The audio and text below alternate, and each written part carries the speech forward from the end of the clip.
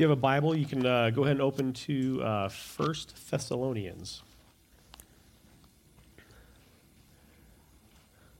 We had over the weekend, we had turkey on Thursday and brisket on Friday, so I kind of have a meat hangover today. But that's not a bad thing. That's a good thing, a very good thing. We're making our way through 1 Thessalonians. We're going to be in chapter 2 today, looking at verses 9 to 12, so just a few short verses. Last week, Pastor Brent had the section where Paul got to talk about how they were very motherly towards the Thessalonians. Today I get the passage where they get to talk about how fatherly they were to the Thessalonians. I just want to read our passage and then we'll talk about it. So 1 Thessalonians 2, starting in verse 9. For you remember, brothers, our labor and toil. We work night and day that we might not be a burden to any of you while we proclaim to you the gospel of God. You are witnesses, and God also, how holy and righteous and blameless was our conduct towards you believers. For you know how, like a father with his children, we exhorted each one of you and encouraged you and charged you to walk in a manner worthy of God who calls you into his own kingdom and glory. So we have quite a bit in these few short verses, but kind of the overarching thing that I want to drive at today is what it looks like to walk worthy. What it looks like to walk worthy in a manner of the gospel of God. And Paul starts out in verse 9 by calling to their remembrance the labor and toil that Paul and Timothy and Silvanus or Silas did while they were among them. Paul reminds them that they worked night and day so that they wouldn't be a burden to any of them while they engaged in the ministry of the gospel. Now, think about this with Paul. If you know anything about the life of the Apostle Paul, you know that he was probably the greatest evangelist that possibly has walked the earth, right? We have record of his life. We have the letters that he wrote. And we know that from the time he came to faith in Christ, he was a persecutor of the church before he came to faith in Christ. He had standing in the world. He was somebody. He was respected. He was revered among people of his day. And then he came to faith in Christ and immediately turned from being a persecutor of the church to being persecuted on behalf of the church. Just an amazing transformation in his life. And Paul would travel around from place to place, establishing churches, establishing elders, going into synagogues and town squares and public places, proclaiming the good news of the gospel. And it got him in trouble everywhere that he went. He spent time in jail. Paul, I think in 2 Corinthians, talks about how every boat he got on, he was shipwrecked. He went days without food. He was beaten. He was tortured. He kind of gives this list of just all the terrible things that have happened to him in the name of Christ for the sake of the ministry of the gospel. And he reminds the Thessalonians here in this passage that they worked and they labored and they toiled while they were among them day and night. And I point this out because Paul was not trying to live the American dream of his day. Paul wasn't trying to live the Jewish dream or whatever they had back then. Paul wasn't trying to necessarily live his best life now like we do here in the West. Paul worked tirelessly on behalf of the gospel. Paul worked a day job so that he would support himself, so that he wouldn't be a burden to anyone, so he wouldn't have to rely on anyone. So kind of tent maker by day, preacher by night. And Paul would, when he would go into a place, he would first go to the synagogue and he would reason with the Jewish people, proclaiming to them the scriptures. This was an effort on Paul's part to lead by example what it looks like to work hard for the sake of the gospel. And I want to say from the outset here that the message today is not one that says try harder to be better, right? Understand that's not the gospel. The message of the gospel is not try harder to be better, so don't hear that today. But we do see Paul reminding the people how hard they worked while they were among them for a couple of reasons, to not be a burden and to proclaim the message of the gospel. Paul didn't want to be accused of profiting from the gospel. Paul, elsewhere in his writings, would say that it's the right of the minister of the gospel to live by the gospel. In other words, that if you do what Paul does, you had every right to receive your income, your support from that work. But at the same time, Paul would say that I set aside that right. Even though I rightfully could draw an income from this, I set that right aside because I don't want anybody to think weird things about the gospel or about me, so that it wouldn't be a burden to him. And you have, in this church here at the door, 3 pastors who feel very much the same way. In our context, Pastor Dave and Pastor Brent are supported full-time by the church. I'm supported part-time by the church. But we've all said before and made it known that if that were to go away tomorrow, we would still figure out a way to be pastors because it's that important to us, answering the call of God on our life. And this is what Paul is bringing to their remembrance as well. And I don't bring that up to pat anyone on the back. It's just the simple fact that when God calls someone to the work of the ministry, nothing else is more important in that person's life. Paul didn't want to be a burden. Paul wanted to lead by example. In 2 Corinthians chapter 8, verse 9, Paul says this. He says, "You know the grace of our Lord Jesus Christ, that though he was rich, yet for your sake he became poor, so that you by his poverty might become rich." Again, this is not Paul trying to live some version of the American dream or his best life now. This is Paul saying that I'll sacrifice whatever is required to be sacrificed in order that you might come to know Christ. Nothing else is more important. Paul, in his letters, you never see him writing saying, I have these needs, my retirement account is a little bit low, I'm worried about the future. He doesn't write those kinds of things. Paul doesn't talk about how the work of the gospel is hard on his body as he gets older. He doesn't talk about that. I'm not saying that those things aren't important, but you just don't see Paul talk about those things. But what he does say here is that if me becoming poor and giving all things similar to what Christ has done for you, if that would mean that you would come to know Christ, then okay, sign me up. And this is how Paul lived his life. So he's reminding them of their labor and their toil, how they worked day and night so that they wouldn't be a burden as they proclaimed to the Thessalonians the gospel of God. Now remember the context of this church as well. This church is only probably a few months old at the writing of this letter. And when Paul started this church, it caused quite the commotion in Thessalonica. The church was not popular. Even with as weird as things are now, people don't generally in America come against new churches. Even generally, people aren't saying, we need less churches.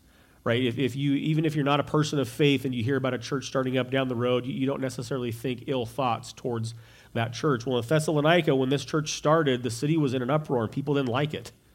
People didn't like it at all, and so they're facing this tremendous opposition, right, as a brand new church. And so just a few months into facing this opposition, Paul is writing them a letter saying, remember how we worked hard among you. And we didn't work hard just for the sake of working hard. We worked hard so that we could proclaim to you, as we worked day and night, the truth of the gospel of Jesus Christ.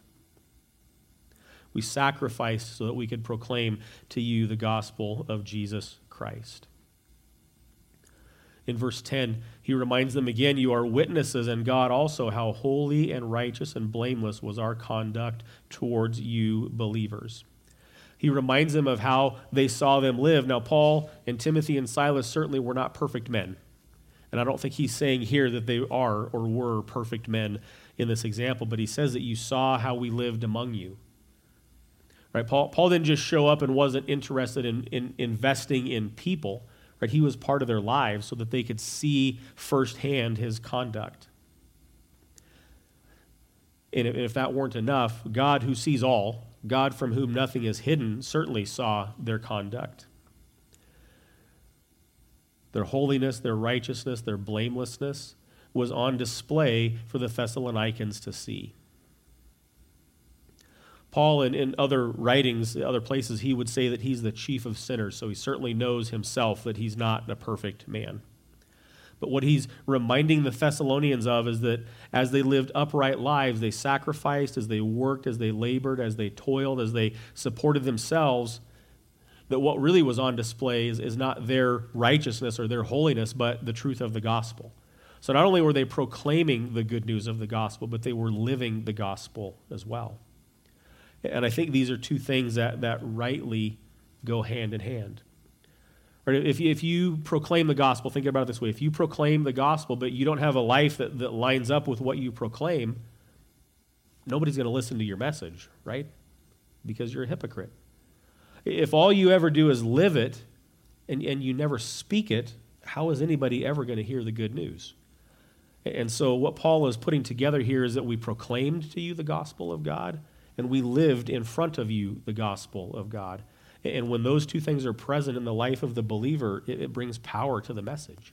And the power is ultimately in the Holy Spirit, not you or not me. But when we say something and we live it, and those two things line up, people pay attention to that. Right? It brings power to the message. And Paul reminds them of this, that they saw, not only did they hear, but they also saw the gospel being lived out day in and day out. The proclamation and the embodiment of the gospel together, hand in hand. Then in verse 11, he says, you know how, like a father with his children, we exhorted each one of you and encouraged you and charged you to walk in a manner worthy of God. Now, in the previous passage, like I said before, he talks about how they were motherly with them and they cared for them and they nurtured them and they were gentle and they were kind. And in this passage, he talks about how they were fatherly to them and they exhorted and they encouraged and they charged. And so what Paul is getting at here is that maybe these were a little more difficult conversations than kind of the motherly side of what they did, right? So they cared and they loved the people, but they also had hard conversations with them, and they charged them, and they exhorted them, and they encouraged them. He likens himself to a father. In Luke chapter 11, verses 11 to 13, it says this, what father among you, if his son asks for a fish, will instead of a fish give him a serpent, or if he asks for an egg, will give him a scorpion? If you then who are evil know how to give good gifts to your children, how much more will the heavenly Father give the Holy Spirit to those who ask him? And what Jesus is reminding us of here is that even evil fathers, like sinful men, broken and flawed men, such as all of us here today, know how to give good gifts to our kids. And if we do that, how much more does our heavenly Father know how to be the perfect father to us, right? And Paul is reminding the Thessalonians that he was fatherly to them. He was fatherly to them in really three ways that we see in the text. He was fatherly in how he exhorted them, he was fatherly in how he encouraged them, and he was fatherly in what he charged them with. To exhort is to strongly urge somebody. Have you ever had to exhort someone in your life? Have you ever had to sit down with a child or even with a friend or a family member and strongly urge them towards something? And not necessarily in a contentious sort of a way, but just to strongly urge them. This is what Paul did when he exhorted the Thessalonians and Timothy and Silas. They exhorted them, they encouraged them to believe in Christ. They implored them. Paul talks about in 2 Corinthians chapter 5 that knowing the fear of the Lord, we persuade others. Knowing the fear of the Lord, we don't gently talk to others, he doesn't say. Knowing the fear of the Lord, we don't build friendships for 10 years and then kind of mention something. He says, knowing the fear of the Lord, we persuade, we argue. And again, not in a contentious sort of a way necessarily, but we compel, as far as it is up to us, others to believe in Christ. So he exhorted them as a father. He encouraged them. To encourage is to give someone support, to help them, to try to stimulate them in a direction, in a very positive way. And Paul and Timothy and Silas encouraged while they were with the Thessalonians. So not only did they exhort them, persuade them, strongly urge them in a direction, but they also encouraged them in that they helped them and that they supported them. It's not like they showed up on scene and said, everybody believe in Christ or you're going to be damned to hell. I'll see you later. He didn't do that. He proclaimed the message and lived among them and built relationships with the people as they encouraged them day by day that they would believe in Christ. Think about it this way. Kind of like as we proclaim the gospel and we live the gospel, those two things go hand in hand. I think exhortation and encouragement need to go hand in hand as well. If all we ever do is strongly urge people, if all we ever do is exhort, we might come across as kind of a jerk sometimes. Maybe a lot of times. If all we ever do is encourage, we might come across as soft pedaling, but when you put those two together, Again, it brings some power to the message when we exhort and when we encourage. And Paul masterfully uses these tools at his disposal in order to effectively deliver the truth of the gospel with compassion. And what is it that he was exhorting and what is it that he was encouraging them to? Well, he charged them. In other words, he called them to action. He's not just calling them to belief, but he's calling them to a belief that leads to a way of living. Most of you this morning, when you got out of bed, you probably looked outside and you determined whether it looked cold or not, and you dressed accordingly. Right? And if you're here today, you're wearing shorts and a t-shirt, you looked outside and thought, you know what, it's not really that cold. Right? Those of you who looked outside, you thought, you know what, this is probably, weather to wear pants and maybe some long sleeves, because you had a belief that the weather dictated that. Every single one of us lives exactly according to what we believe. And Paul here is charging the Thessalonians, or charged them, not only to belief, but to live according to that belief. And remember, they're in the middle of contention. They're in the middle of being an unpopular church plant in this kind of cultural city. Everybody's up in arms because they are there.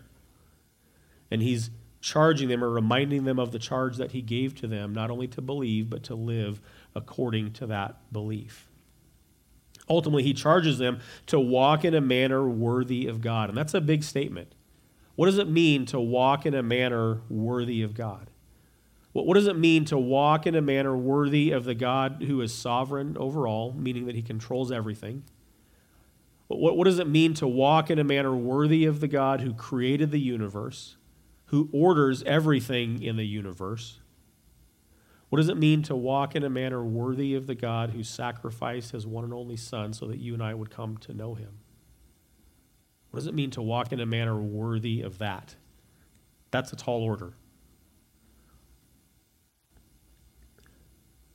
He charges them to walk in a manner worthy of the God who called them into his own kingdom and glory. In order to understand this, we have to, I'm going to throw some scriptures at you here in the next couple of minutes. But we have to understand some things.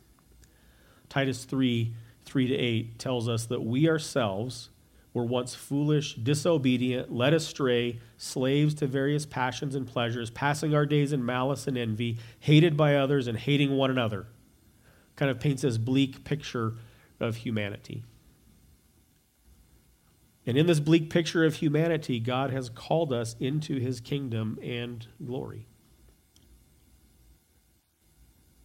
It says, hated by others and hating one another. And it goes on to say in Titus 3, but when the goodness and loving kindness of God our Savior appeared, he saved us, not because of works done by us in righteousness, but according to his own mercy, by the washing of regeneration and renewal of the Holy Spirit, whom he poured out on us richly through Jesus Christ our Savior, so that being justified by his grace, we might become heirs according to the hope of eternal life.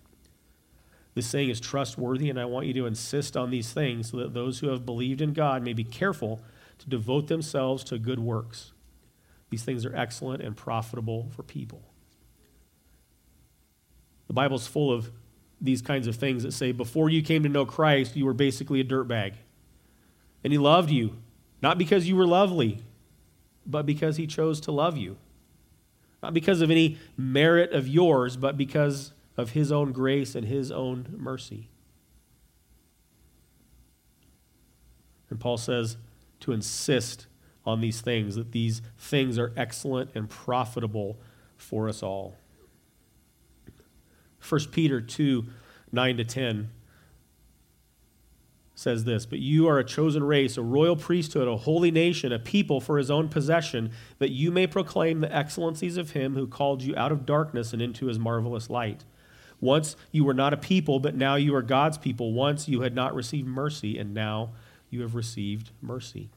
Another one of these passages, like you weren't all that great prior to coming to know Christ, but because of who Christ is and what he's done, you have reason to proclaim who he is and what he's done. This reference at the end of that passage, once you were not a people, but now you are God's people. Once you would not receive mercy, but now you have received mercy, is a reference to the story of the prophet Hosea. Hosea was a man who God called to marry a woman named Gomer, and God told Hosea going into it that this woman would be unfaithful to him over and over and over and over and over again. He said, I want you to marry this woman. And then they had some children. And the first child that they had, God tells Hosea, I want you to name this child Not My People. Right? You think you had a difficult name growing up, grew up with the name Not My People. And then the next child comes and God says, I want you to name this one No Mercy. Again, another hard name, right? Not My People and No Mercy. And Hosea is married to an unfaithful wife, right? Pretty bleak situation. And in her unfaithfulness, God comes to Hosea and tells him, I want you to go find your wife. She's down at the brothel. Just tell you where she is. She's at the brothel. Go down and find her, and whatever the price is, pay that. Even though she's your wife, pay the price to buy her out of this life of unfaithfulness. And so Hosea does it. Goes down to the brothel, and he buys his wife, even though she rightfully is his wife to begin with. And then God tells Hosea, you know that kid that I told you to name Not My People? I want you to change their name to My People. And this kid that I told you to name No Mercy, I want you to change that kid's name to Mercy. And it's this beautiful story of redemption. And the point of the story is not to look at Hosea and say, man, that guy's awesome. But the point of the story is to look at God and say, God is awesome in what he's done. Right? Hosea is a picture of who Jesus is and what Jesus has done for us. And as much as we hate to admit it, Gomer is a picture of you and me and our unfaithfulness to God, our repeated unfaithfulness to God. And even though he created us, even though we rightfully belong to him, he bought us, he redeemed us out of this life of unfaithfulness, even though we didn't deserve it. The scripture puts it this way, and this will be familiar to you, that God so loved the world that he gave his only Son, that whoever believes in him should not perish but have eternal life. For God did not send his Son into the world to condemn the world, but in order that the world might be saved through him. God sent his only Son into the world to come redeem us out of this life of unfaithfulness. And so as we think back to our 1 Peter passage, it might help us to understand it a little more if we kind of read this in reverse order. Once you were not under God's mercy, and once you were not part of God's people. But he's called you out of darkness and into the light. He's redeemed you. And because that's true, that you would spend your life proclaiming his excellencies because you belong to him. This is what Paul is reminding the Thessalonians of as he calls them to walk in a manner worthy of God, who calls you into his kingdom and glory. Right? We have to understand kind of our starting point in life is that we are at enmity or at war with God right out of the gate because of our sin nature. And the only way that we're not at war with God is that we make peace with God through Jesus Christ. And there's no other way to make peace with God. You can't be good enough to make peace with God. You can't believe hard enough to make peace with God. You can't live a life long enough where your good deeds outweigh your bad and the scales tip in your favor to make peace with God. It's not possible.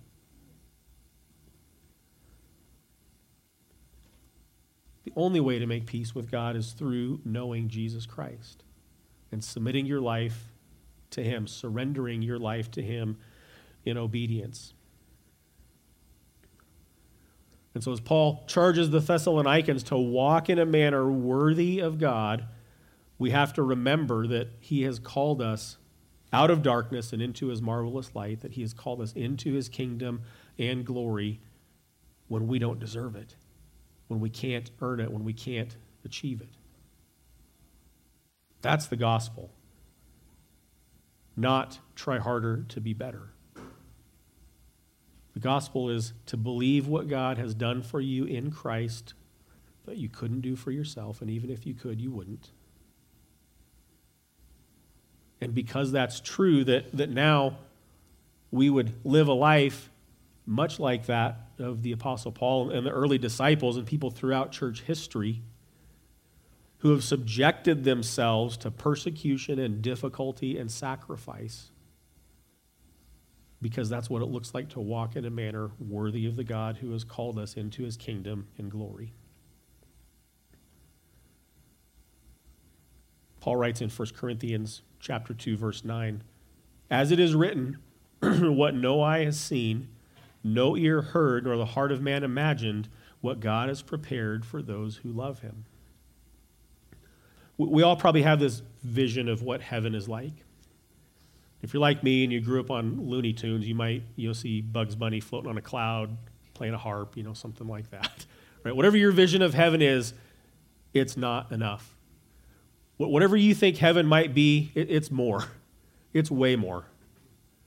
We're told in Scripture that you can't even begin to imagine what God has prepared for those who love him. You can't wrap your mind around it. The finite cannot fully grasp what's infinite. We don't possess the capability to come close to imagining. Right? We're a pretty creative people, are we not?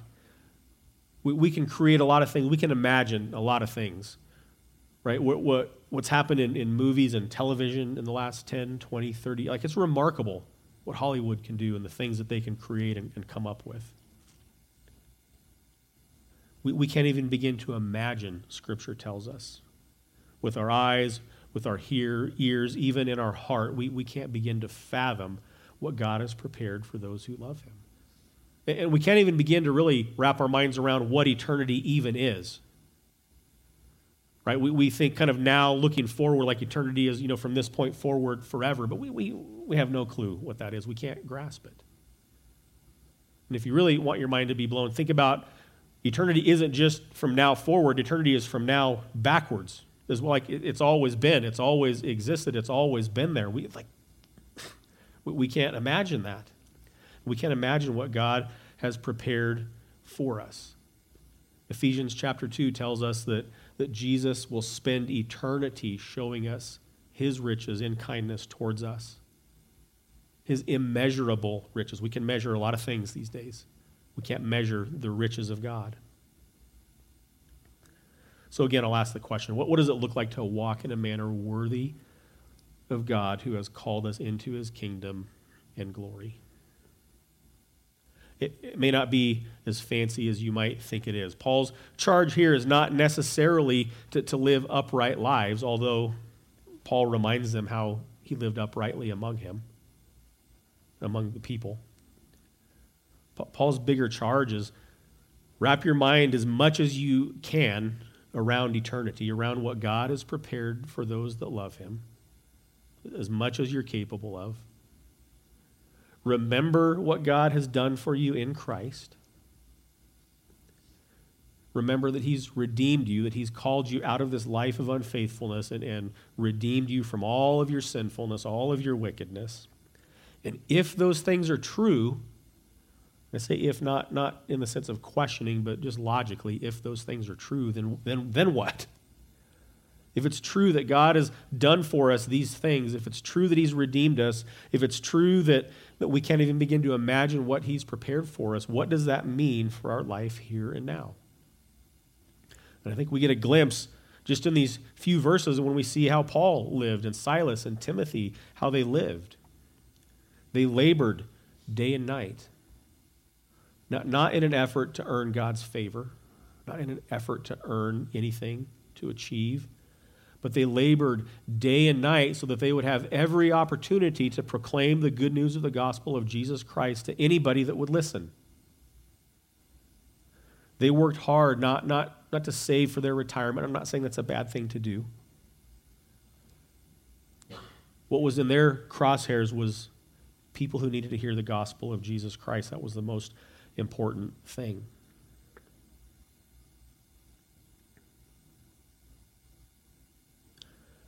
So let me end with this. Considering this. Considering your own way and your own life and your own activities. How might God be calling us to sacrifice and to serve those who still have yet to come to know Jesus Christ? think as Westerners, and even Americans in particular, we're pretty good at compartmentalizing our lives. Right? Kind of got my work life over here, and got my family life over here, and got some hobbies over here, and maybe got my church life over here. And what we see with the Apostle Paul is like it's all the same. That there's no compartmentalization of life. Paul doesn't say, well, I'm going to go on a missionary journey for a few years, and then I'm going to take a couple of years off and rest. He doesn't do that. Paul talks about spending and being spent for the sake of Christ. If you're a sports person, you might be familiar with the term like leaving it all on the field. This is what Paul would say, leave it all on the field. One pastor one time talked about the Sunday gathering, saying that this is the huddle, the game is played out there. And not that our Christianity is a game, and not that the gospel is a game, but hopefully you get the point. Right? We gather here on Sunday mornings, and we huddle up, and we are encouraged. Hopefully we're exhorted. We're charged like we are today. We get to pray for one another. We get to fellowship with one another. We get to rub elbows and hear about the things that have gone on in our lives throughout the week. But this isn't the game. We don't have a weekly game. We have a weekly huddle, and the game is played out there. And so as you go out into the world, you're charged to walk in a manner worthy of God who has called you into his kingdom and glory. And part of what that includes, like we see with the Apostle Paul, is living the gospel and proclaiming the gospel at every opportunity. When you're at work, when you're at home, when you're in the grocery store, when you're in the park, when you're doing whatever it is that you do when you're not here, every opportunity to speak the gospel and to live the gospel to those who have yet to hear the gospel, in the hopes that some of those people might respond to the gospel and come to know Christ as a result of your service and your sacrifice. And again, don't hear me telling you just to go out there to try harder to be better. The context for all of this is remembering and being reminded week after week after week, and this is always part of our huddle, is reminding you of what God has done for you. That compels us to go and to do for others. Again, not because we're trying to earn or achieve, but because we're trying to take as many people with us as we can with the little time that we have on this earth. And so be exhorted today to walk in a manner worthy of God. Be encouraged that God has called you out of his kingdom and into glory, not because of you, but because he loves you and he has chosen us and given us this great task. 2 Corinthians 5 tells us that it's God's plan, not one plan of many, not plan A, and there's plan B, and there's plan C, but it's God's plan that those who have been reconciled to him, or those who have been redeemed, would now carry the message of redemption and reconciliation to the world. This is God's plan, the way that God has designed it to happen, for you and me to go out there and to live the gospel and to proclaim the gospel at every opportunity that we have. Father, we're thankful for today. Thankful that you love us and that you care for us. Thankful that you're even mindful of us.